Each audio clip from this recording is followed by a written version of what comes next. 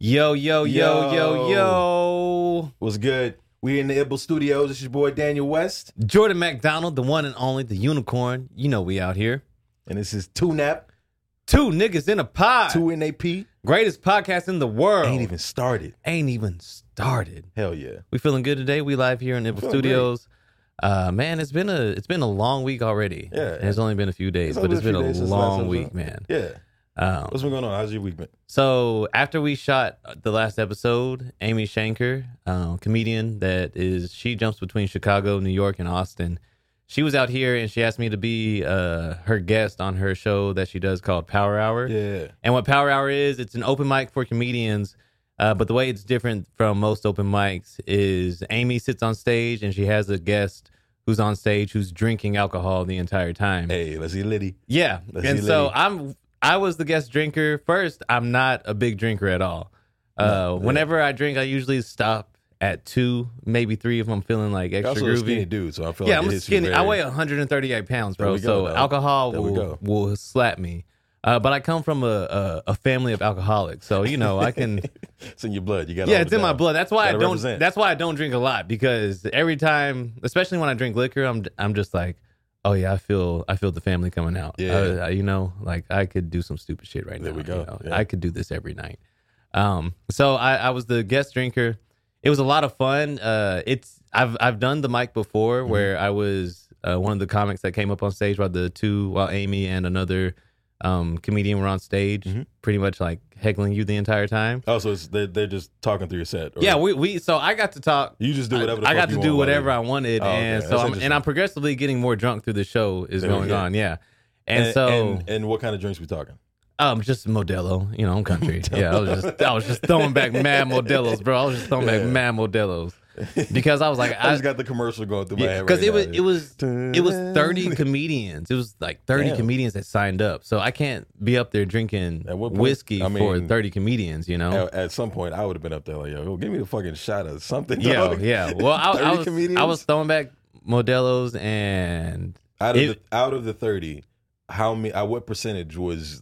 It was a very small percentage. Okay, that was good. I didn't even finish the sentence before. It was. I didn't finish the sentence before he was like, I already knew what you're gonna say. Suck. You niggas suck. Yeah, well, not even that, man. Because it's a different mic, because you have people that are on stage with you that are interrupting you on purpose. Yeah. And one of the funniest things for me was seeing just faces come up on stage with mad confidence and slowly watch that shit just wash away as they're on stage, because I'm just talking mad shit to people. Especially how many people do you think are now like fuck Jordan after that show? I know there's at least one for sure, because he was probably one of the first of 5 comics that came up on stage that night, and he was so upset with me the entire time. And then I was just like, yo, man, just do your joke. He's like, well, I would do my joke if you would stop talking to me. I'm like, but that's the point of this. You decided to sign over.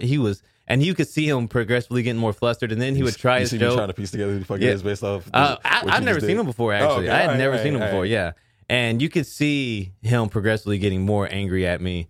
And I was thinking, oh, he's going to think I'm an asshole. Like, he doesn't know who I am. Because a lot of the comics I know, and like, they didn't take anything, like, they didn't get butthurt about anything. But there was a few that you could see, like, and you could just see the glossiness of their white faces, just like get scared. Yeah. But here's the kicker though, right? So we get done with the show. I call a Lyft back to my apartment, and then after that, I don't remember. Like, I just remember $14.77 on the Lyft. I get home, don't remember anything, bro. I wake up the next morning. Of course, I'm like hungover. And bro, the entire day, every time I go to the bathroom, I'm like, yo, what is that smell? Because you know how sometimes like you'll puke and like that puke smell will linger. Well, it was like that, but stronger. And like the entire day, bro, every time I go to my bathroom, I'm like, yo, what is this smell? And finally, about 3 p.m., 4 p.m., bro, I'm in the bathroom and I'm having the same thought, like, yo, what is that smell? Yeah. I pull back the shower curtain, bro. I took a shit in my bathtub. What the fuck? Yes. Plot twist, bro. Plot twist. I was so intoxicated the night before.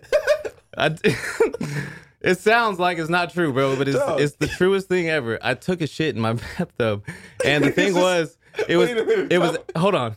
It was at the edge. So I know that in my mind, I thought that I was on my toilet because it was at the edge of the bathtub.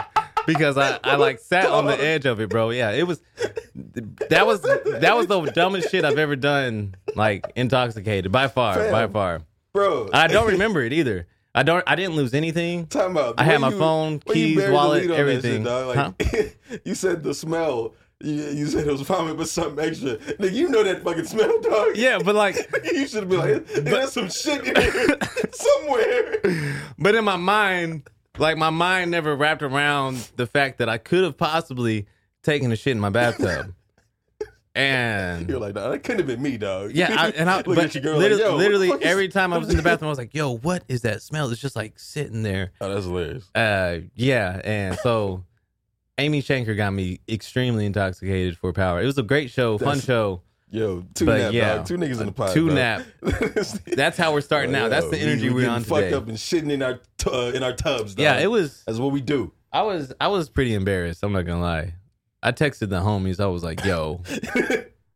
Oh, that's hilarious. I would have kept that shit to myself. I'm not gonna lie to you, dog. Yeah, I was thinking about keeping it to myself. Like nobody's around, nigga. That shit I was like, well, this would be great for the podcast, but hey, appreciate you, dog. Shout out Ibble. Shout out to Ibble. Unicorn. And that's the thing, man. I'm not even one of those people that really talks about feces and stuff like that. But I was like, man, this is too good to pass up because that shit was hilarious. And it was hefty too. I was proud of myself. That was going to be the next question. Was like, what kind of? No, it was solid, bro. It was a solid, healthy. Eat right. You know, it wasn't like in pieces. Me, I would have been mopping. I'd have been mopping for days, dog. But I like really like talked to myself. I was like, yo, did you really just do this? Was this because I live by myself? I can't blame nobody else, you know. But I'm also happy I live by myself because if I had roommates or if I was living with my girl, that would like just not be like, yo, what the fuck are you doing? You know, that's why I don't drink a lot because shit like that happens, bro. Yeah. No pun intended. No pun intended. But that was right after we did the last episode. Well, directly after. That shit is hilarious. That's how it's been a long week. That's how my week has been going so far. How many Modelo's does it take for you to shit in your bathtub, yo? For Jordan, it's 2. We need a hotline number for y'all to call in and tell us. Yeah. No, because the thing was, post and tell us how many Modelo's it takes for you to do some crazy shit in your bathtub. I drank probably 11 Modelo's in under an hour and 45 minutes, but I also had like 2 or 3 before starting that show.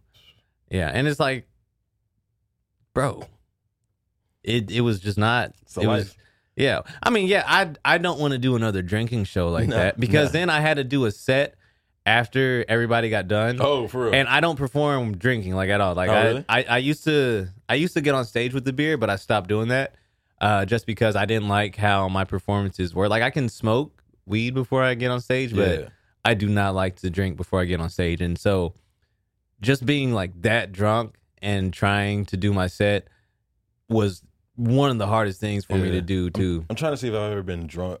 I've been like tipsy up on stage. I don't like being tipsy on stage. I've been on mushrooms on stage, dog, and that was for your show. That shit was crazy. I would tell everybody, yo, these mushrooms kicking my ass. It's like, you on mushrooms right now? It's like, yeah. And it was like, were you on mushrooms on stage? It's like, yeah. It's like, bro, you're brave. You're brave. You're brave. I'm never doing that shit again. Yeah. Why? Why? Because Explain. It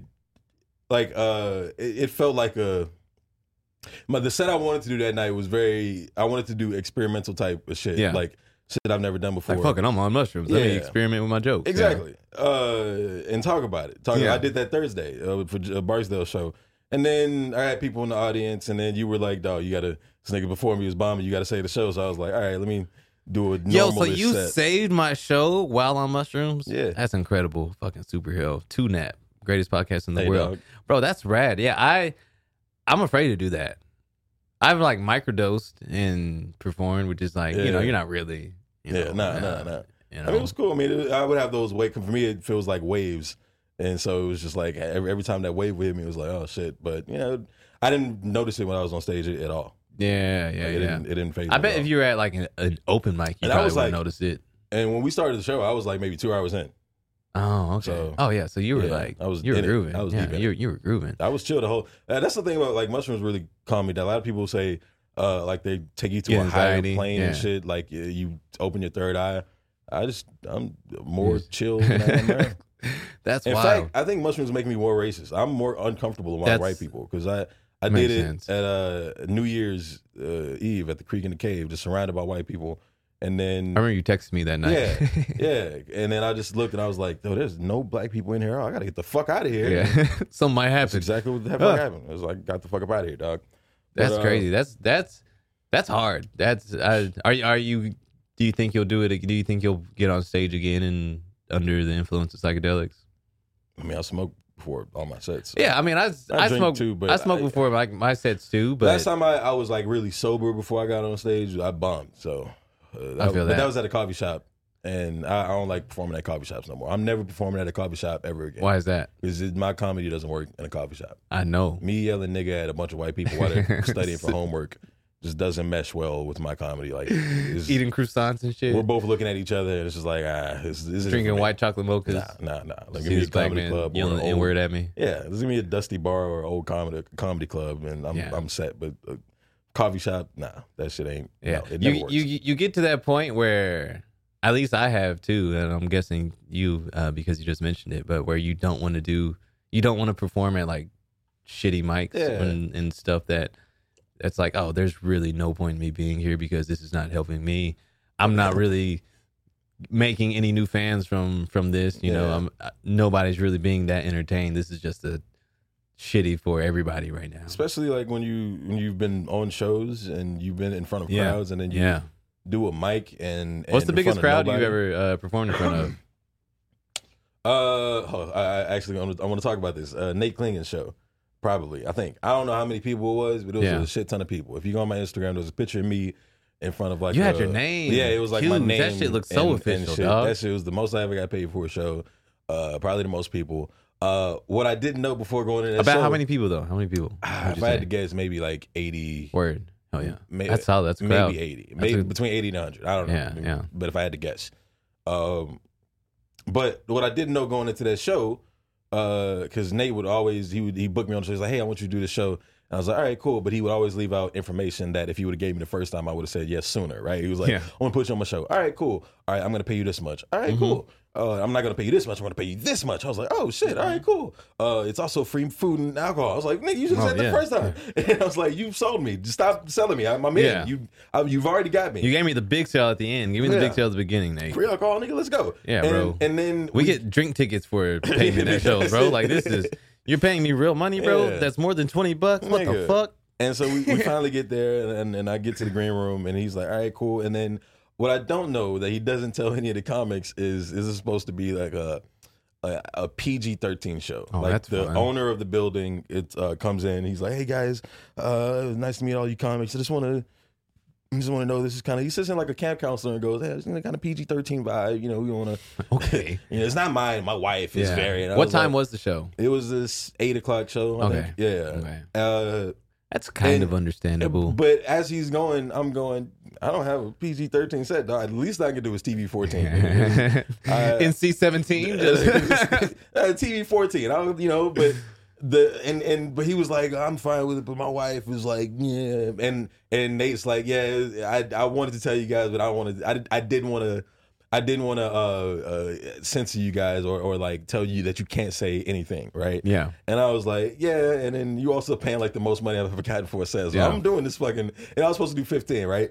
So I got bills to pay, son. Yeah, but all the other comics are there. I don't want to say they're clean. Yeah, but it's easier for them to. Yeah, they're all white guys, and they all of their comedy is tame compared to mine. Yeah, like they're talking about their family and all this other shit. Everybody's You're talking laughing. About they're killing. Burning crosses on white man's yawns. The only thing I'm hoping is they drop a fuck or a pussy joke or something. Yeah, that's the only thing I'm hoping. It's like, nigga, please say sex or one time. Somebody does like a dad fucking joke and somebody does a sex shop joke. Yeah, they don't land at all. And so I'm like, oh shit. And there are jokes, nigga, there are jokes that I'm in my head going, all right, I can't do my, oh my god, I can't do my Make-A-Wish kid joke. Yeah, I can't do, because you know that joke, right? Yes. Yeah, I can't do That joke is great, by the way. That's an incredible joke. Jokes. I haven't done it in so long because every time I do I haven't heard it in a minute. Yeah, I haven't heard you do that joke in a minute. It's been a while. But like there were certain I'm going through my set. I'm like, all right, I can't do all these jokes that I love that I'm working on now. But I go, all right, let's do 10 minutes of race and then 5 minutes of pussy jokes. That sounds good, right? I do my set. All my race jokes fucking kill, crush. Yeah. I'm yelling nigga at all these white people. They're fucking eating it up. They're like, that's PG-13. All of my I hate white people, fuck them. All of my burn crosses on their lunch. All that are just killing, right? The moment I mentioned pussy, that's where you cross the line. The air. Yeah. I was like, I look at the dude who did the PG-13 thing, and his wife is going.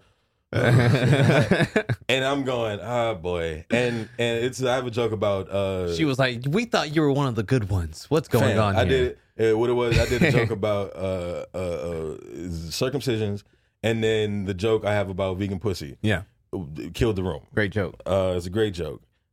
It fucking killed the room to the point to where I got off stage and I felt bad for Nate because I knew he came up to me and was just like, yo, my boss just pulled me to the side. Oh my God. Like he was like multiple people pulled him to the side.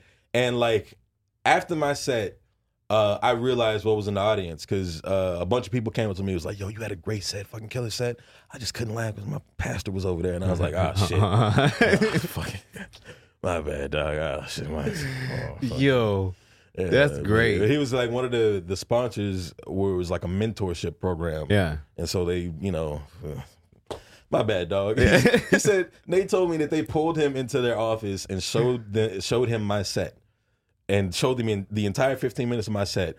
And then they got to the vegan pussy joke and it was just like, what do you think about that? Oh my God. Like, that nigga had a great set. Yeah, like, that's incredible comedy. He didn't say nigga, but he basically said it in that moment, like, as a white dude. He was like, you had a great set, dog. So that's incredible comedy. I remember I saw Nate, I was on a show with Nate Klingon a few weeks after you did that show, and he told me about it. And he said that there was a few of the women that were in the church group that came up to him and we're like, yeah, we really like Daniel West. Yeah. But we just like weren't allowed to laugh. Yeah, dog. It was like, I get it. But did you feel accomplished as a comedian? Because honestly, when I offend people and people get upset at me, especially when there's people laughing around them, I love that. That makes me feel accomplished. Well, I don't know. It was if they were wincing at my race jokes, I would feel that way. But it was pussy. It was like, and those were the jokes. I was like, oh, these are fine. These are clean. I was like, if y'all didn't like those, y'all see this shit I left out. I be saying these jokes at church. What are you talking about? But I didn't think about it. But like, I don't know.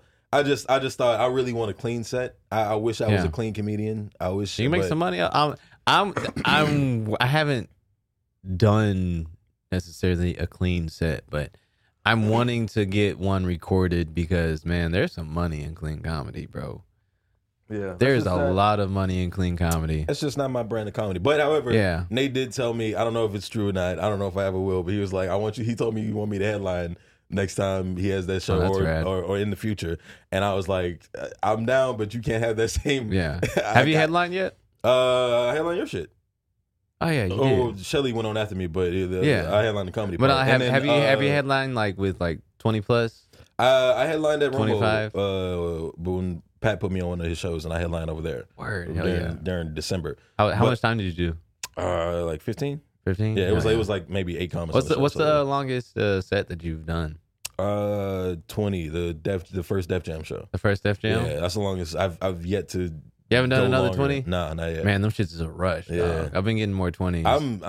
I'm almost terrified because I didn't plan to do 20 that night. Yeah, I was supposed to. Don't be terrified, 12, bro. I was supposed to do 12 to 15 that night, and just stumbled upon 20. I was like, what the fuck? Yeah, I guess. But you had a killer set too. Yeah, I remember. I actually think about your set from that night a lot because that was your first 20. Yeah, that was my first 20 as well. And I remember, I was like, damn, this nigga Daniel's fucking murdering right now. What the that shit felt good. Fuck. That shit felt. There was a portion in that show where I shout out Houston, Texas, and there was these 3 people in front from Houston, and they go, "Hey," and that shit just bigged me up. Like it was like an energy boost. So I you turned it 10 Super Saiyan in that bitch. Was like, I think I said I love what up. I'm a new nigga. I said that. Those exact words. That shit felt good. But going back to Nate's show, if I'm ever invited back to do Nate's show, I did want to offer a list of alternatives for the word pussy, just in case that crowd comes back, right? Yeah. Because the joke is about vegan What's pussy, your right? favorite alternative word? So like vegan snatch, maybe? Snatch. Right? Does that sound? Yeah, I don't know. Vegan, you should make it something ridiculous. Vegan muff. Does that? Muff. Right? That's a funny one. Vegan muff, right? Vegan coochie. Vegan vagina. We can go basic. Vegan vajayjay. Vegan Oprah likes mufalasa. that word. What'd you say? Vegan mufalasa. Vegan mufalasa. Yeah, bro, you just gotta switch it up because then it's a funny word. So it's like you doing a clean set about pussy. You can't say the word pussy, but if you say, yo, that vegan mufalasa, people are gonna laugh. Honestly, that's next time I go there, that'll be my whole say set. mufalasa, Just bro. like instead of last time I got in trouble, so this is vegan That's tacos, nigga. We eat vegan funny. tacos, dog. That's how we eating. Man, I know a comedian in Houston. His name is Rich Williams, and all he does is comedy. Like he's full-time comedian, but he does a lot of clean sets during the day for different companies. Like I remember he put on his Instagram, he went and did like a 30-minute clean set for Shell, and probably got paid outrageously well. White dude? No, it's a black dude. Rich Williams. Does that sound like a white dude's name? Nigga. You had the joke about the Williams people. There's not a lot of white people with the last name Williams. It seems like. I mean, I feel like there are. I don't meet a lot of them. Yeah, it's just they're not around where you are. Yeah. I don't meet a lot of them at all. It's always weird. It's like I seriously feel weird about the last name Williams because one, like, if you're Williams, we're related. Like I think we talked about this. Yeah, but, I think we did. But no. Actually, I wanted to talk about this, dog. I think I finally found out Jordan McDonald. I think I found you out. What the hell does that mean? I think I found out. What does that even mean? What kind of transition is that? I know what I want to talk about, bro. I think I figured out you. I found you out, dog. How? I know what are you exactly talking about? how you function, dog. I know exactly. I'm ready to hear this. I know exactly why it is that you are how you are. Yeah. Word. Tell me if this is a lie. All right. I guarantee you that your father was a member of the Parliament or Earth, Wind, and Fire. Like, you can't tell me. All right. Okay. Like back in the day, your father went in the Soul Train line. All right. So peep this. You're like, not like in the background. You're not right. You're not correct. But you're not completely wrong, right? Okay. So I actually was thinking about this story earlier when we were talking out on the patio. So my pops back in the day, because my pops is from Brooklyn, New York, and my pops back in the day, he used to like randomly run around with a bunch of artists, like a bunch of musicians and stuff. And I don't know fully the stories because I remember one time in particular, my dad was about to like tell a story about him being some type of runner of some sorts for some bands in New York. And my mom was like, don't tell that story. My mom was like, fuck that. Don't tell that story like to your kids right now. What are you doing? Like, and I remember wanting to know so bad what he was talking about. But my dad's a Vietnam War vet too. And he's just told me stories about like doing like just wild 1960s, 1970s shit. You know what I'm saying? Yeah. And he has a saying. He says, if you remember the 70s, you weren't really there. Which, Jeez, hey. Yeah. And so you're not like completely wrong. Like, I feel like, honestly though, like on some real shit, I feel like Vietnam like completely switched my dad's perspective of just life in general. Because he hasn't really ever talked too much about Vietnam to me, but he's had random moments where he'll just start talking about random Vietnam moments and stuff. And it like completely like changed his perspective on like race and all types of stuff, because he's one thing that he will like talk about a lot. He says like out there, like when they're in the jungle, he just describes it as the jungle. He says the mentality is kill or be killed. And so it's like, it wasn't really like because race was being like portrayed as like this huge thing in America's like a big issue in the 60s and stuff when the Vietnam War was going on. But he was like in the field and stuff. It was just like, yo, who's on my side? Who's not on my side? It doesn't matter like what you look like. It's the boys. Are you on my side or you're not? And so like that has, just given him his own unique perspective on on race and stuff like that. But and he also talked about how when they were in Vietnam, they weren't getting American newspapers because they were in Vietnam. They were only getting like Vietnamese newspaper. They couldn't read. Weren't they like feeding shit to the black soldiers or something like that? Well, was that war? Or? No. So what was happening is the way the soldiers, the American soldiers, were getting news in Vietnam was the music at the time. And so my dad, like he talked to me. This was when I saw him last year.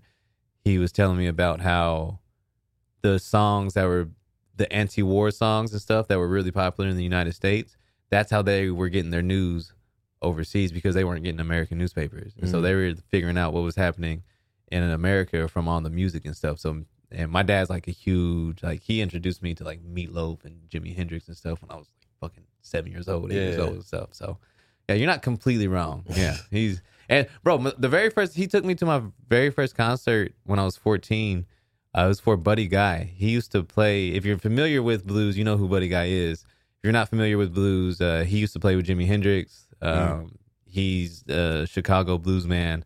And I was 14 years old. And we were at the Cowboys of Color Rodeo. It's a black and multicultural rodeo. Yeah, I've heard of it. Yeah, up in Grapevine, Texas, and close to Fort Worth. And they had a concert there with Pine Top Perkins, the Muddy Waters Band, and Buddy Guy. And I was 14, and it was at the Stockyards in Fort Worth, and that's like an adult club, 21 and up. And my dad walks in with me. I'm 14 years old. He walks in with me. He goes, "Yo, we're here for the show." And they look at him like, "Yo, that's a 14-year-old boy. What are you doing?"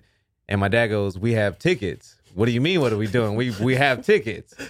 And so, they made an exception for me that night. They probably never ever did this again, but they said I couldn't be, I had to be within arm's length of my dad at all times, in this club. And I saw a Buddy Guy headline, and it was like one of the craziest shits ever because this was a legendary 1960s, 1970s, blues guitarist that played with Jimi Hendrix and stuff like that. And just completely, so my dad introduced me to like rock and roll and what did they think was going to happen? Who knows? Yeah. Who knows? But the fact that I was probably the second youngest person in there was in their 30s, probably. Yeah, it was not because it was clearly for adults and stuff. And what do you mean, like how clearly? It's like, this 14-year-old kid, there's pussy in there. What are you doing? Yeah. What are you shielding them from? Good music? What are you doing?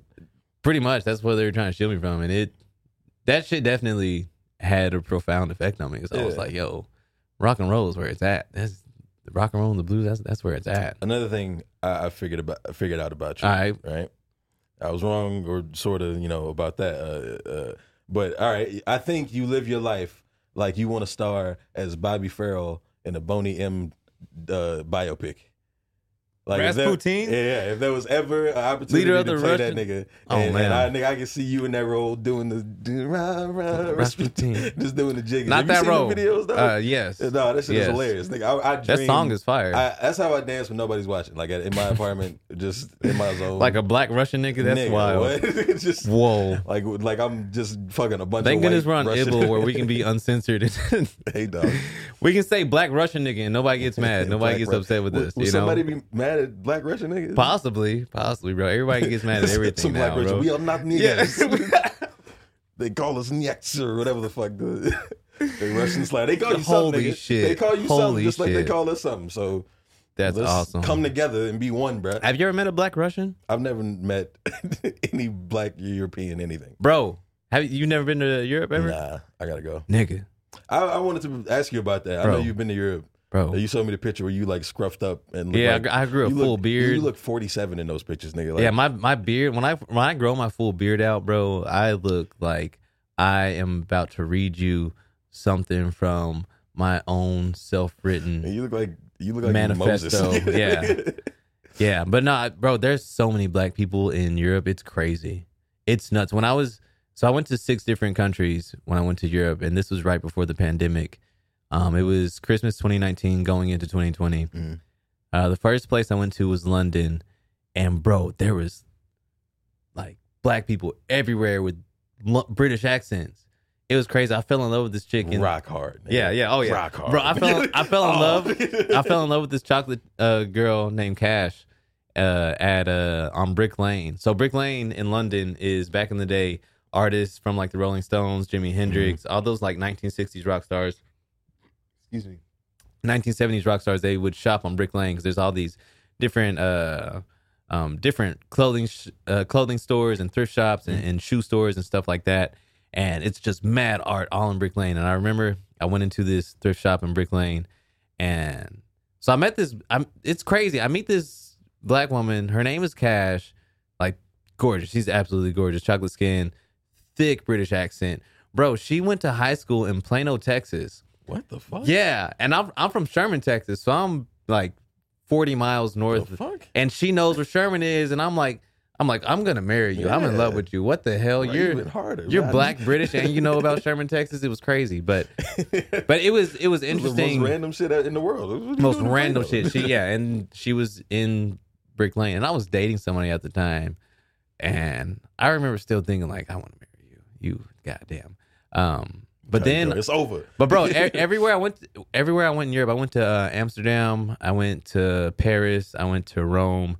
I went to Germany. I went to Madrid and London, and there's black people everywhere. But it was interesting, the dynamics of black people in each European country, because so like in Paris, right? In Paris, it's a lot of Central Africans. And my sister and I went with my sister. Dark, yeah. So a lot of them tall as hell. I watched mad Lupin tall. Lupin. Lupin is hard as hell. But yeah, in Paris, the Central Africans were looking at my sister and I like they wanted to kidnap us. Like they did not fuck with us. It was like unsettling. Yeah. Like we would walk around and get like negative stares and stuff, right? But then we're in Rome and we meet some Africans in Rome, and they're like, y'all need to go back to Africa. Y'all need to go back to y'all's homeland and visit. Oh, okay. Oh, I thought they were warning. Nigga, go back there. Get out of here. Yeah, no. The fuck out of France. Leave. Never come back. You don't want to see what they doing to niggas out here. But no, so the black people in Rome and Italy were like, y'all are African. Y'all need to go and visit your homeland and stuff. And then, bro, in Berlin, Germany. So Berlin, Germany, in my mind was I was the least excited to visit there, because I thought, oh, we're going to Germany. It's just going to be a bunch of blonde hair, blue-eyed white people. Bro, I get off the plane. I've never seen so many mixed people in my life. Damn. Everybody looked like me. It was mad weird. Yeah. And then I remember the bartender that bartended at the hotel that we were staying at in Berlin. He was mixed. And he was telling me how there's a lot of West Africans in Berlin. And West Africans and I guess Germans really, really dig each other. And bro, like literally, I've never seen this in my life, never witnessed this in my life. But everybody looked like me and my sister, and it was mad weird, bro. It was the craziest shit. Oh, speaking Germany, but everybody was speaking English. Like they mostly speak English over in Berlin too. Yeah, it's tight. But accent, there's black people all over. Long story short, there's black people all over Europe, everywhere, and in France. Like I'm 19% French. I didn't know this at the time. I didn't know I was like had any like French in me at the time. But when I was in France, everywhere I went, people were coming up to me speaking French, and then looking at me like I'm crazy. I'm like, I don't speak no goddamn French, but I guess a nigga look French. So yeah. But was there like something back in their mind was just like trying to piece it together? Like, nah, I understand that shit. Like, like 19%. I don't know. It was definitely interesting because like, especially being mixed, it was. I mean, for example, like the Africans in France were like, we don't fuck with y'all, but then the ones in Italy were like, y'all are African, y'all need to, with y'all. Yeah, we fuck with y'all heavy, you know. Bro, get your ass over yeah, there. exactly. Yeah, it was cool though, but I suggested, but that was honestly one of the most interesting things about Europe was the amount of black people that were in every European country that I went. Before I do a lot of traveling out of the country, I want to learn languages first. I feel that. I don't want to be fucked over. I'm not gonna lie. Trying to get me, dog. It is weird being in a country where they don't speak English and you're looking at a subway sign and you're like, bro, I don't know what the fuck this is. This mean. Yeah. I don't know what this the shit fuck means is at a all. kilometer, nigga? What Yeah, but you figure it out. Like you eventually like will. I think just instinctively, your human survival thing will come on and be like, no, I got to figure this out. Because when I was in Amsterdam, everything's in Dutch. I was like, I don't speak no fucking Dutch at all. What the hell is this? But I figured it out. You get some of that. Bro, yo, some G shit in Amsterdam, bro. I smoked a joint and rode a bike to a castle. No, no. Talking about weed, nigga. I thought about it. I ain't talking about weed here, nigga. You talking about the legal shrooms or the prostitution? I'm talking about the pussy. The prostitution?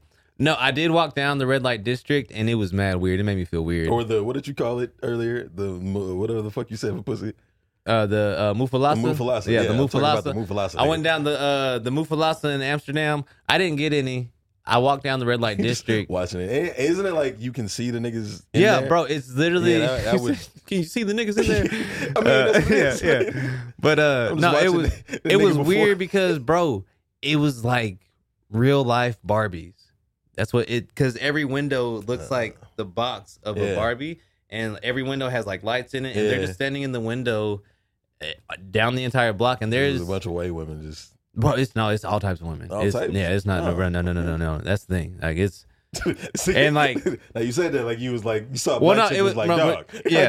It was interesting because it's like there was some where I'm like, I feel like this one's a little more expensive than this one. Yeah. 2 doors down. Just from looking at the quality of woman that seems to be in there right now, you know, like you're saying she was cheaper, but she should be higher. Yeah. This bitch is charging. It seemed like, and then, but it legit felt like I was walking down a Walmart aisle and there was Barbies telling me to come in and smash them cheeks. Mufalasa everywhere. Yeah, just Mufalasa everywhere, son. And yeah, it was weird. But I smoked a joint and rode a bike to a castle in Amsterdam, and then when I got to the castle, I went to like pay for my ticket to tour the castle, and some weed fell in my pocket on the castle grounds, and I was like, on the castle grounds. Yeah, I was like, damn, this is actually kind of pee, bro. This is player. Yeah. You would have got executed for that shit back in the day. Yeah, this nigga spilled his marijuana. Yeah. You don't get the fuck out of here, dog. All right, dog. I never want to watch movies with white people in it again. With white people? Like a whole cast of white people. A whole cast? Oh, I stopped doing that shit when I was a kid. That makes me uncomfortable. I can't stand it, nigga. I just saw a trailer for a David Cronenberg movie with Viggo Mortensen, Kate, Kristen Stewart, and some other white people, and I was like, "What is?"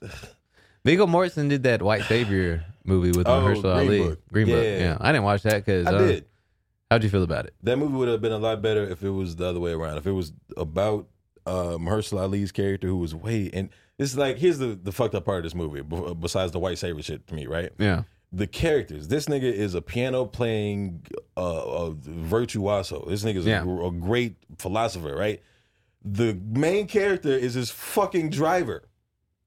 Oh, so it's not even about Mahershala? He drives the nigga around, dog. That's what the And there's a scene where he introduces fried chicken to him, and I'm like, dog, come on, bro. See, why does Hollywood got to do that? He's like, you don't know fried chicken? He's like, have you ever had a girl do that? What? Like, have you ever had a white girl be like, you want to get some fried? No, I've never had a white girl trying to get me. I'm not. Nah, nigga, I've never had a white girl. No, it's just stupid, bro. I'm like, all right, I've had weird moments with white women. Mm-hmm. It's funny because like my mom is white, so when I talk, most of them are about her. Most weird moments are with my mother, with white women. No, like I remember in college, bro. Nigga, that'd be wild. Here, Jordan. Mom, stop touching my hair. We in public. No. So I mean, you're her son though. She can do that, right? Yeah, no, I'm just we just joking.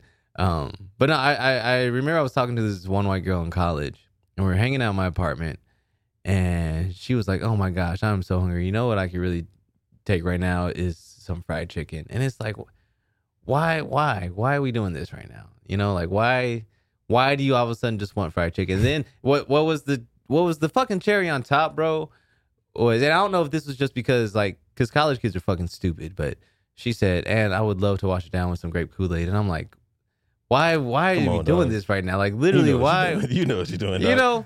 And it's, I like stopped hanging out with her after that. That's moments like that where I fuck a white people. I was like, I don't eat chicken. Yeah. As much as I would like be like doing the, you know how they say if you lie, there's like a body tell, and they got like, I don't eat chicken I'm like, yeah. I don't eat chicken. I'm more of a pigeon type nigga. What? Yeah. I don't eat turkey, bitch. Yo, I just did a radio spot. Just for KTSW 89.9 San Marcos. I don't know none of these stations out here, but I used to. It's the radio station for Texas State University, and I actually used to be a DJ on there. And they're having their 30th anniversary this week. Oh, and they made it Alumni Week, and I hit up my old radio professor, and I just because he's the only professor that I've stayed in contact with since I dropped out of school. He always like checks up on me, and I just tell him, hey man, I'm in Austin now, doing comedy and stuff out here. If you ever want to come to a show, and he said, yo, come to the radio station, come get on and stuff, and it was cool, man. Like, it felt weird being back on campus and then being considered an alumni, even though I dropped out. Yeah, they're like, no, you're KTSW alumni. You know, I used to go to UT Austin, and I did a show on campus for the first time. It was like first time in like 6 years I've been on campus. Yeah. And I dropped out too, and it felt awkward. Like it was like you did Dale Mendoza's comedy show, and it felt like at Cactus Cafe. I felt the trauma of being back in college when I was walking through. I was like, "Fuck!" That was one thing I noticed, bro. All the college kids, they just seemed so upset about being there. They just seemed so sad, and I was like, "Bro, did I look like this? Like, I so probably sad, did." But like the hope that a 21 or 20-year-old has is inspiring. Like I'm seeing this girl right now. She's 21, and when she talks, I'm just like, yo, shout out to you. I hope you keep this enthusiasm. That shit went out the window the year I left. I worked full time. I was like, fuck. But with college kids, bro, you see that enthusiasm slowly like get sucked out of them, especially if they're just doing some shit they don't want to be doing. Yeah. That's anything, you know. And I studied theater. Acting and anything outside of that, I was like, I don't want to do this shit. I don't want to do 12 math classes. Did you graduate? No, I dropped out. Yeah, I dropped out too. They called the alumni for UT Texas X's. Yeah, but I'm more of a Texas one night stand. We just had fun for a while, but we had fun. Then I dipped out, and never called Shorty back. Yeah, they hitting you up about the loans. Did you take it? I mean, I'm not paying that shit, but I was at one point. But the fucking Biden keep pushing that. Hey, I'm in you some keep program. Pushing that shit back, bro. I'm not paying that shit, nigga. Yeah, I think after 10 years, they'll be like, all right. And I think if you like just make it 10 years after you like left or whatever, and you still don't have it paid off, I think they're like, all right. Well, go ahead. That shit ain't gonna be paid no time soon. No, hell no, not at all, not at all. But it was cool being back. But then I also kind of felt that energy of, I know why I fucking left school. I know why I left college. There's all this other nonsense that I was like, ugh. Yeah, and everybody does have because on the station they had so it was a afternoon show that they call Other Side Drive, and they had their two regular DJ hosts, and whenever we were off the air, they were just, because they're still in school. They're like juniors and seniors and shit. Mm-hmm. And they were asking, it was myself and another old DJ who was on there. Her name is Jillian. And they were asking us, shout out to Jillian. They were asking us, does it get better? Like, how's...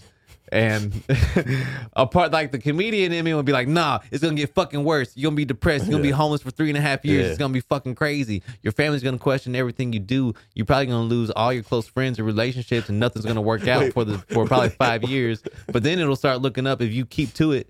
But were they asking you about comedy or just life after college? Just life after college. Just life after college. Just life after college. Yeah, and I didn't want to, I didn't. Because I'm happy in my life and shit, and life has like been well for me, and I'm making money off of comedy and stuff, and I'm not really like stressing over stuff anymore. But at the same time, like, I was homeless for 3.5 years, and I went through a bunch of wild shit, to get to where I am now. And I didn't mention that because I didn't want, anybody's like, get out of there and be like, oh my God, like I'm gonna be homeless. I'm gonna be homeless for 3 years of my life. Like I have to go through shit like that. Yeah. So yeah, it was. But I thought about when Dave Chappelle talked about when he went back to his old high school, and they wanted him to like give a speech, and like his whole high school in DC was like in the hood or whatever. Yeah, and he was like, you know, what I wanted to say is like, you know, keep your head up, like keep doing it, like don't stop. He's like, y'all niggas better start hooping or rapping because y'all ain't never gonna make it out these streets. Like, yo, rocks or something. Yeah, that's how I felt. Because it's weird, man. Like college is a false reality. It is. And I knew that. Yeah. And that's part of the reason why I dropped out, because I was like, this isn't fucking real. This isn't real at all. Everybody's in their own delusional. I have a whole thing about like college that I feel like I could go on for days about it. Yeah. And just like I feel like it's only geared to take your money. It's not geared to like prepare you for what life is. Bro, not at all, bro. And for me, bro, we work in entertainment. I've never once been asked, do you have a degree for anything I've ever done? Yeah. I mean, not even that. It's like like I said, I majored in acting, right? Yeah. Why the fuck am I taking 12 math classes, 14 sciences, Bro. 89 social, whatever, Yeah. history? Like what? Yo, I thought this was a career. Like, let me focus on the career, nigga. What is all this extra? I was a theater nonsense major too. It's like, why the hell am I in like physiological anthropology right now? Dog. You know what I'm saying? Why am I? But no, it was biological anthropology. The only reason I passed was because of Delisa Alford. Because Shout out to Delisa. Yeah, shout out to Delisa because she let me. She sounds black. Yeah, she was at that South by Southwest show we did. Remember my friend Tracy who had the cones that we rolled up? His wife. Oh, okay. Yeah. Okay, So she actually is the only reason why I passed. We had an evil Australian woman as our professor. Dog. This bitch was evil, bro. So She had the accent. She had a thick Australian accent and red hair, and you could, that's the devil. Yeah. Bro, an Australian accent and red hair, she's the devil. And bro, the only reason I passed Australian accent. and red. Oi, mate. Yeah. Talking about biological anthropology, imagine the hell I went through. Oi. Yeah. I don't know. That accent sucks on women. That's an awful accent for women to have. No. I've seen some. No, it's a very masculine accent for women, dog. Like no, bro, bro, just. Boy, get over here and suck my pussy out of the bobby. Ugh. Sound like your clitoris is 7 inches long. I don't want to deal with that, dog. What are we doing? Put that shit away. Jesus Christ. What are we doing? All right, when you say it like that, yeah, it seems extreme. Oi. That I'm done.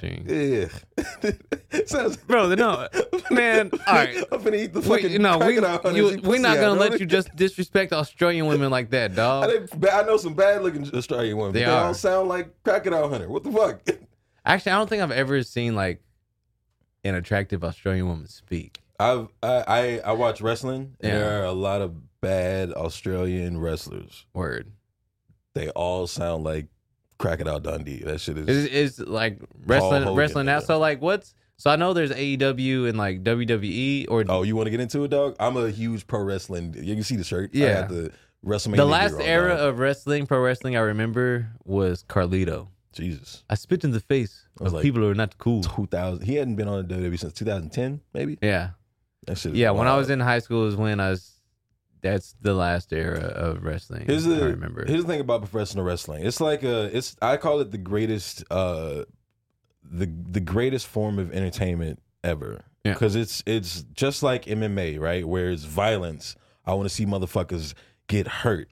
But without the guilt of watching two motherfuckers just kill themselves. Yeah, right? True. Now they're killing themselves, but it's not like an immediate like death. They're protecting each other in the ring because they're doing moves that I don't want to say rehearse, but they're doing moves that they've trained their entire career with. So you just go in the ring, and I fell in love with it because one of my favorite wrestlers quit WWE, which is the NFL of professional wrestling, right? And in my mind, I'm thinking, why the fuck would he leave if he loves professional wrestling? Why would he leave the greatest wrestling company in the world? And after that, I just dove deep into the business and like how they do what they do, and fell in love with it more because like. Motherfuckers will go in the ring without talking to each other at all. First time meeting each other and have the greatest match you've ever seen in your life. Yeah, because they know the moves that they're doing. They can they get in the ring and they talk to each other in the ring. They'll get in the rest hold. They'll be like, all right, drop down, shoulder tackle, go into the ropes, clothesline or whatever. Dang. And then you'll see the moves they do. And that's like a whole different view into it's kind of like comedy though, world. where you're feeding off the audience, and if something goes wrong, you gotta try to get the audience back on your side or do whatever you gotta do. Same thing with the wrestling. Audiences don't like all the shit that they doing in the ring, so you got to get them back on your side. It's storytelling and shit. Bro, I've thought about becoming. I was like, yo, if comedy doesn't work, I'd become a wrestler. I thought about it too. I'd be one of them high ropes niggas, bro. I'd be like a Black Rey Mysterio in this bitch, bro. In an alternate universe, I'd 903 niggas instead of 619. I'd 903 a nigga, bro. What? Yeah, no, I'd be 512 one of these bitch ass. I'd be wrestling in an alternate universe. There was a time when my brother, we were at a flea market. He was shopping for car parts or whatever, and I remember hearing some noises in this flea market. And then just walking around like, what the fuck is that noise? And because I hear like the slam on the floor, I was like, what the fuck is that? It sounds familiar, but I can't place my mind on it. And I was like, that sounds like a wrestling mat. And I open up a curtain, and there's the fucking wrestling ring, and there's these niggas, dog, in the flea market. These niggas are just hitting each other with a That's plastic a nice bag, honey. Hold on, I'm about to body slam this bitch ass. Niggas hitting another nigga over the head with a wiffle ball bat, like little plastic shit. And I'm like, what? And I was just sitting there intrigued, and I was like, because I had never seen it. Entranced. I'd never seen independent wrestling before. Yeah. And then seeing it live in person like that, I was like, oh, I could do that shit. That's the wrong thought to have. Because you gotta, like, if you get in there, like, you could die. Like, them, you put your life on the line. Because if you take there's like no insurance policies on them independent wrestlers too. If you take a bump the wrong way, like a bump is just falling straight on your back. Yeah. Like you tuck your chin, you fall flat. You want to make sure that pain is dissipated throughout your whole body. And if you take that bump the wrong way, you can fuck your shit up. Yeah. And so they've trained for years, and that mat isn't a trampoline. It's hardwood with a thin ass pad on it. And that shit is like they said if you want to try to be a wrestler, just go out on the grass and just fall on your back 30 times a day, and that's what it feels like. I was going to have somebody get body slammed through a table for a comedy show. Yeah. And first, I put on my Instagram story that I need somebody who's willing to get body slammed through a table. The amount of white dudes that were like, I'll do it, was crazy. Within the first 2 hours, how many of those white dudes were comedians? All of them, except for 2. And then, but every time... Anything for stage time, dog. Bro, for real. I'll do a joke as I'm getting slammed. Yeah. The funny thing was, there was probably 3 black dudes that were like, yeah. And I told each one of them, having a black man body slam wouldn't feel right to me. It wouldn't sit right to me. No, it wouldn't feel right to me. It wouldn't. And then one of my comedian friends, Tony Casillas, shout out to Tony. Shouts out to Tony, hilarious dude. He spoke some sense into me. He was like, yeah, there was a comedy event in Oklahoma where they were doing some wrestling moves and somebody got body slammed and landed the wrong way and died. Yeah. And I had the thought of, I don't want that shit on my glasses, that's a liability. That's a liability. That could mess up my comedy career. So then I decided to have a very thick Hispanic woman slap another comedian across the face. Nigga, very thick. No, she's a homie. Shout out to Queen D. Shout out to her, man. But then that show, there was a bunch of logistical problems with the show, so that show didn't happen. But yeah, I planned on having somebody body slammed. But then once I heard, somebody could die, I decided not to. I decided, you know what? It's not worth it. But once I get the budget where I can hire professionals, where it's like, okay, you know what you're doing. Because I didn't, that would be fucked up if I had body slammed one of these actual funny comedians and now they're paralyzed and shit. Actual funny. Yeah, and now you one of these sucky niggas. Yeah, and now I'm like, oh, this is Jordan who fucking ruined Kyle's life and shit. From if you doing it for the bit. If you killed Hans Kim, I know, right? Jesus, Joe Rogan would whoop your ass, dog. From a fucking skit. Joe Rogan would crazy. Go down as a legend, though. I would go down as a fucking legend, though. Peng Dang would love you, bro. He would come give you holy shit. You went over for me and whatever. Bro, that's a wild situation. I remember before I moved to Austin, I was living in Atlanta, and I had performed in Atlanta a few times, and I was reading about the Austin comedy thing. I was here for that, yeah. So you were here for the whole I didn't see thing? It, yeah. But I was in Austin when that happened. I moved to Austin maybe 2 weeks before that happened. Yeah. Yeah. How was were you were doing comedy by then, right? Yeah, I was doing Romo and a few other mics and stuff then. So how was the energy of everybody was joking scene? About it? Because immediately after everybody was joking about it, and then immediately afterward, word got out that Hans Kim was taking that spot. And so everybody was like bigging up Hans, and everybody was really defending Tony. Nobody was anti Tony at all. For that shit. And shouts out to Hans Kilm. Yeah, for real. Because I met him when I got here in July, and he's always just been mad cool. To me.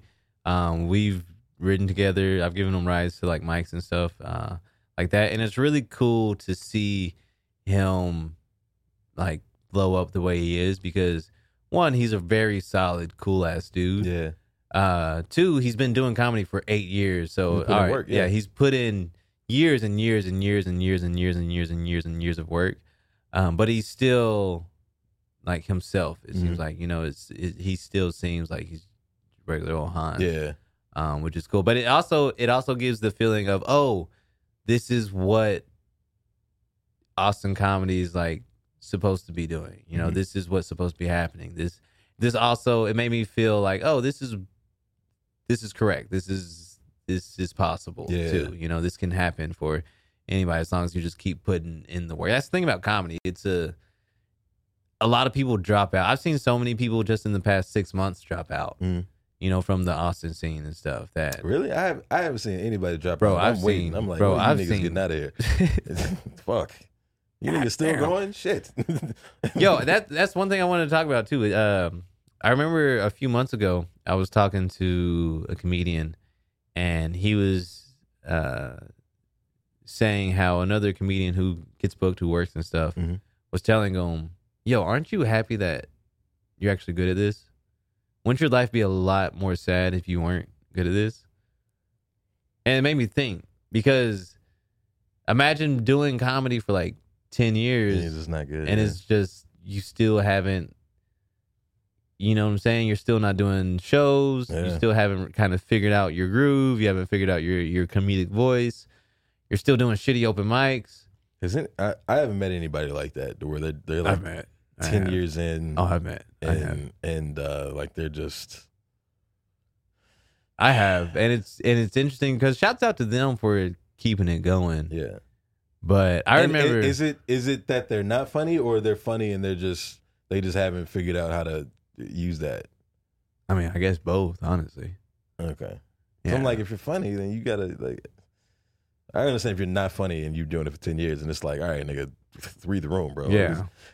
but how do you feel about that? You know, like how aren't you? Because bro, you're really fucking good to only be doing it a little over a year. Yeah. Because it took me a long time to finally like consider myself a comic, even. You know what I'm saying? And you know how long it took me 2 years in to finally start inviting people to shows. Yeah. Because I didn't feel like I was good enough to invite anybody to a show. And I didn't want to be the comedian that invites somebody, you know, to a showcase where, you know, this is my first showcase. I'm okay. I'm all right. And then they come like, bro, what the fuck was that? I'm never coming to that shit again. Because that's worse. I feel like that's worse than that's a bad feeling. Not inviting anybody. You know what I'm saying? Because I'd rather, let me just bomb my ass off and, you know, figure out my act and figure out my set. And then once I'd, you know, start to do some showcases where, oh, I'm getting laughs, you know, the entire 8 minutes I'm on stage, the entire 10 minutes I'm on stage, the entire 12 minutes I'm on stage. Okay, now I'll start inviting people, because now I feel like you're going to get your money's worth, because, you know, unless it's a free show, people are paying to come see you and stuff, you know? So it's like, I don't want anybody to waste their time or their money on me. Nah. And honestly, my whole thing was just waiting until I had like, until I thought I was funny enough to invite people. I mean, honestly, how soon into doing comedy? I mean, well, how fast into doing comedy were you like, I'm funny? The first day. No, I mean, I felt like I've been funny since I was a kid, so I completely understand what you mean by that. I still have moments now where I go, with stand up is like. I still have moments now where I go, man, what the fuck am I doing? Like, or I'll just I'll be thinking of things, or I'll force myself to write something, or I'll be at an open mic in front of nobody, and it feels like like, it feels like a bomb, but only because there's 3 people there and nobody wants to laugh first. Yeah, fuck right? those mics. Fuck those. I stopped doing those completely. So like, I haven't been on stage in a minute as far as open mic, and I've just been doing these shows. But like, I don't know. It's just. So you sit down? Do you sit down and write stand up? No. I just write my topics and then just go on stage and kind of freeball it. That's what I do. Yeah, but I mean, I kind of, I don't know. I just gauge. Like I did good the last show. Like the first few shows I was starting off with fucking nervous as hell. Didn't know I was gonna go. Now that I'm like I've got a nice string of performances underneath me, and I'm batting a good average, a really good average. Yep. As far as like, because we fucking hilarious. So I'm like I'm funny. I can safely say that I'm funny. Enough people have bigged me up for me to go. All right, yeah. I mean, man, every time somebody asks me, who do you think is the funniest comedian in Austin? And I say, besides myself, Daniel West. Appreciate that. Yeah, I do. I do. I think you're legitimately funny. Speaking of funniest people in Austin, did you register for the competition? Oh, yeah, I did. Yeah. I'm excited about that. When you sent me that, I was just like, I'm excited too, because I was like, yeah, this is something for me to get motivated about. Yeah. Like, I haven't been...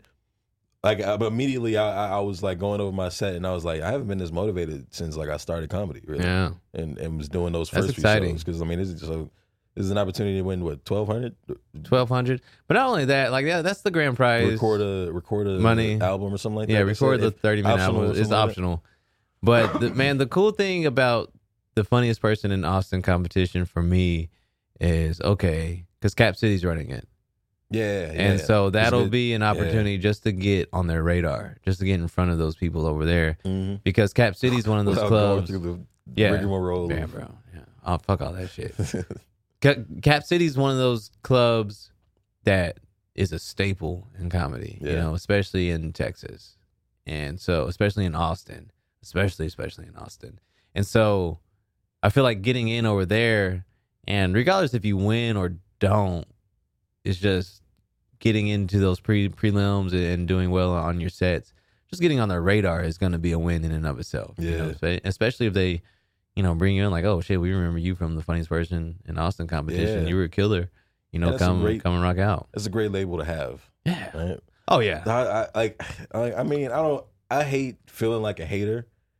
But I feel like that a lot of times when I read some of the shit that I read, like that's why I stopped. I see like the top 5 comics to watch, and that's why I stopped. Such and such, or like nothing against those people. I'll see a list, a show with the list of people on it, and I'm like, I'm funnier than all these niggas. But it's like, it is what it is. A part of us is supposed to feel like that, though. Yeah. Yeah, and it's not like I said, I hate feeling like that, because it makes me like I say feeling like a hater, but like it's not like I'm talking shit behind their back. Yeah. Like all of these people are funny motherfuckers. I just feel like I'm funnier than them. Yeah, and there's nothing wrong with that. And that's also like that's an exciting part of comedy for me. Is the all right. I see you motherfuckers. All right. And there's also the likability thing too. Like people gotta like you for some reason for you to get booked on their shows. Yeah, that is true.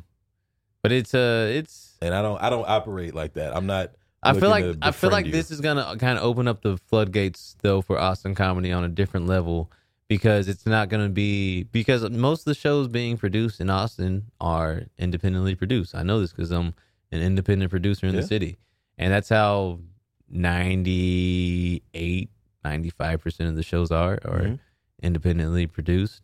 And so with Cap City doing the funniest person competition and them opening back up, that's gonna be they're gonna have bookers and stuff. They're gonna have legit like, this is what we do. We're bookers. We're not comedians. We're not stand-up comics. I'm not a comedian booker trying to get booked on the shows. Yeah, so exactly. Let me book the other bookers so I can get booked on their shows. Because it's not all that, and I feel like that's gonna add a different layer to the scene. And then also the Rogan Club opening up, that's gonna add a whole different energy to the Austin comedy. But it's weird now because, man, when I did Amy Shanker's Power Hour show at Creek in the Cave, bro, I didn't know a lot of the fucking comics are on stage. I was like, who the hell are y'all? I feel like, and I know the scene. You know what I'm saying? I know majority, damn near every. I know of majority of the comics. And if you're in comedy in Austin, like I know of you or you know of me, and it's like I don't know so many of these new people. It's so weird. I don't know some of the people that have been here. Yeah,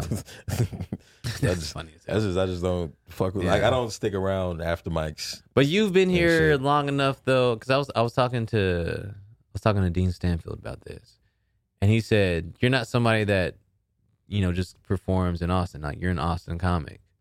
Like we got here in that first wave of migration that happened for Austin for comedy. Yeah.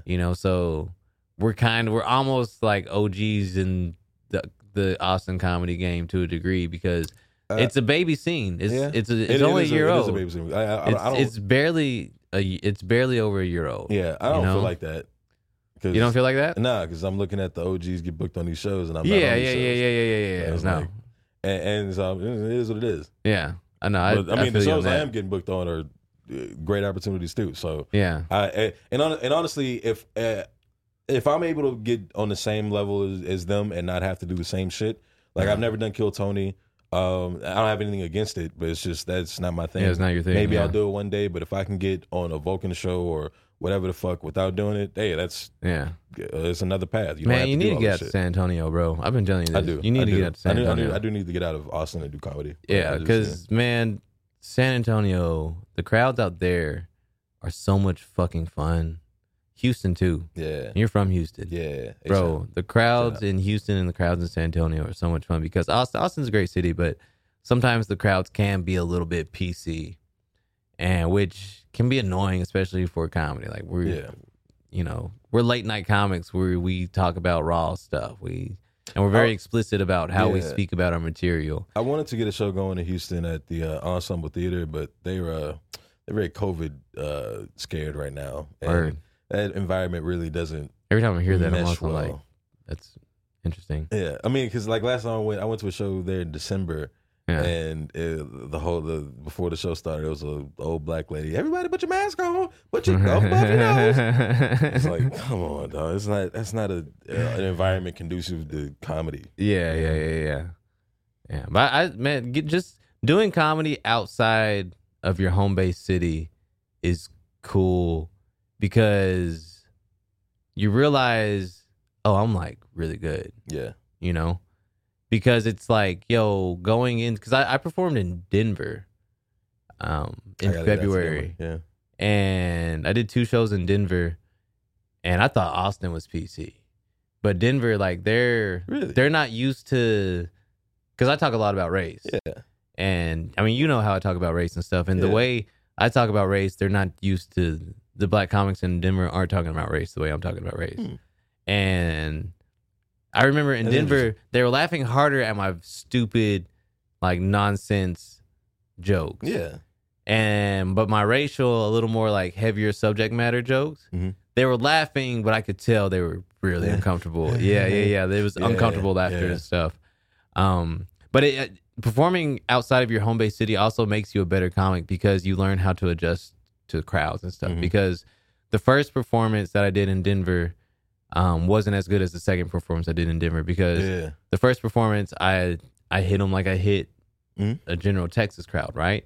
Yeah. And they're way more chill because I'm high energy when I get on stage and shit. Yeah. In Denver, they're high as fuck. They're chilling and stuff. They're up in the mountains. It's Mile High City. We're like laid back and chilling. And I went out there with the fucking unicorn energy, mad, like high energy and stuff. And I could tell like they're like, whoa, this is a lot. Yeah. So then the second show, I still did my thing, but I approached it way differently because I'm like, oh, okay, that's just how they are out here. That's just their energy out here and stuff. And so, man, hitting San Antonio's up the street, man, hitting Houston, like, because those cities, those crowds, those audiences out there are way different than Austin crowds. And you just learn how to adjust your jokes too. You learn how to do your jokes differently, how to do your material, how to do your bits differently. Like the way I do a bit in San Antonio, I won't do it the same way if I'm in Houston, or like I did a hood room in West Dallas, bro. So I had to, approach my set on a whole different level because, when you're doing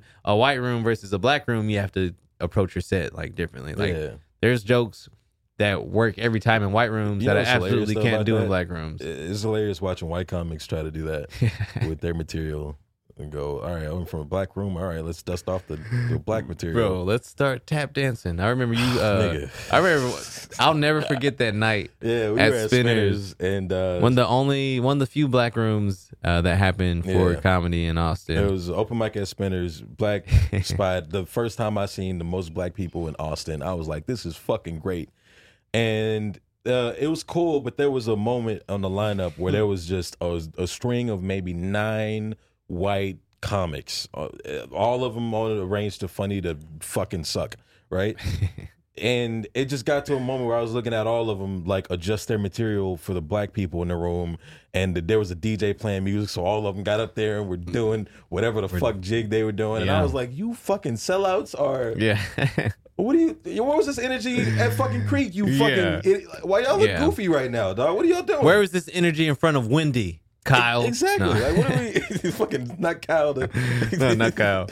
No. Shout out to Kyle. Yeah, shout out to Kyle. Shout out to Kyle. No, but it was like watching all these white people like tap dance in front of black people was just fucking hilarious. And you called them out too. You got on stage and called them out. That set is on my Instagram at Sir D West. If you ever want to go down and check it out. That was a great set. Yeah. That was an incredible set. That shit was great. Spinners is coming back though, April 19th. April 19th. Yeah. We're both doing that show. This is definitely going to come out after this. Definitely. After that set, but hey, it's going to run every Tuesday. We don't have to name specific dates. Hell yeah. Yeah. Oh man, so bro, you got these red ass shoes on, dog. Hell yeah, dog. Jordans. I don't wear Jordans. I've never worn a pair of Jordans ever in my life. I've never owned or worn anything Air Jordan. Yeah, but you lived in Sherman, Texas. But also, nigga, why am I gonna pay to wear my own name? Well, that too. Yeah. That's that makes sense. What? I paid $120 to wear my own name. That's fucking stupid. Yeah. That's ridiculous. I wouldn't do that shit either. Yeah, I know Jordans that wear Jordans. I'm like, you're dumb. You look goofy. You look fucking dumb. They should be paying you. Yeah. That's your name, bro. Oh, that's your birth name. And you're like, what? You know what I thought about the other day? My name is my name. My name is my name. What the fuck? Well, on the first podcast we did, we broke out into a ranking of white women. I remember that. Yeah, where I said Anne Hathaway is number 1 in my book. I wanna do some amendments because I don't feel that way anymore after some time has been passed. Nigga, it's been a week. It's been like 2 weeks. Yeah, it's been 2 weeks, but I feel like things have happened to where your opinion on white women changes every day. It does. Not really, but this does, right? Okay. I think the number 1 white woman all time is Amy Schumer. Oh no! All right. Because only a white woman can make a black man slapping another black man traumatizing to her. That is GOAT level white lady shit. No, it's not. No, it's worse. That's the worst. I listened to that shit today. And I was like, dog, that is GOAT level white lady shit, bro. It was traumatizing because she's probably never seen 2 black dudes like go at it. She's like, oh my God, this is. She was probably like very horny about it. She's like, oh, this is what she's been fantasizing about. traumatizing horniness right here. Wrong way. That was the most white woman shit I've ever seen. She was like, am I turned on by black men beating each other up? How do you make this about you? I don't know. That's a good place to bring this episode to an end. God damn it. Why we end on Amy Schumer out of all fucking things? Shout out black women. Black women, get on Ibble, dog. We need y'all. Yeah, we need black women on Ibble. I'm gonna start hitting up all the black women I know, so we can have some variety and spice. Even was one Latina in particular. We need everybody on Ibble. Need everybody on Ibble. One Latina in particular that I want to see on Ibble. You are ridiculous. You are ridiculous. All of them. We love y'all. This is. Yes, you are ridiculous. Everybody says that, bro, and it's so funny because every time she's such a supporter. She's so great. I love her. She's incredible, and she comes to so many comedy shows, and she looks very like she's a beautiful woman, and she's very built beautifully. That's so downplaying it though. Like super down to earth, like super. No, I said you're downplaying it. How bad she is. I'm not downplaying it, bro. She's gorgeous. But every time she's you in a relationship, he can't say it. She's a bad bitch. No, she's a baddie. She's a baddie. I can say it. She's a baddie. But every time she's at shows, bro, every comedian comes up to me. It's like, who is that, you bro? should see the white boys lose their fucking mind. You ever see the cartoon with the wolf seeing the bad girl with the eyes come out the fucking face? Yeah, that's them every time. That's what it is. Every time, yo. Every time, yo. This has been Two Nap. Hell yeah. Two niggas in a pod. Two NAP. Greatest podcast in the world. Ain't even started. I am one of two hosts, Jordan McDonald, a.k.a. the unicorn in this thing. Daniel West, a.k.a. Sir D. West. Yeah, see him. We're shooting live out of Ibble. Fucking OG goats in this Great bitch. studio. Shout out to Xander and Jude behind the ones and twos. Yeah, hooking us up every time, making us look sexy, making us sound sexy, making us feel sexy. Sexy as fuck. Y'all, and I hope y'all feel sexy too. That's the show, baby. It's been a great show. Thank y'all for tuning in. Give us follows and stuff on Ibble and on Instagram. My Ibble is the unicorn, TheUnixorn, and my Instagram is at Jordan the Unicorn, JordanTheUnixorn. Give me a follow. Come to a comedy show. Hit me up about comedy shows. I post about what comedy shows I'm performing at all the time. I'm taking a little hiatus from producing, and I'll be back producing comedy shows at the beginning of the summer. But yeah, support live comedy, support Austin, Texas comedy, support Two Niggas in a Pod. Damn. My Instagram and my Ibble is at Sir D West. Give your boy follow, like some shit, share my shit, hear me say shit on Ibble because I'm not cursing on Instagram or anywhere else no more. If you want to hear me curse, you want me to talk shit about white people, come over to Ibble. If you want to hear him comment on white women's booty, go to Ibble. Go to Ibble. That's all Daniel West's fucking profile is, man. Yo, this has been great. Shout out to y'all, man. We love y'all. Peace. Peace.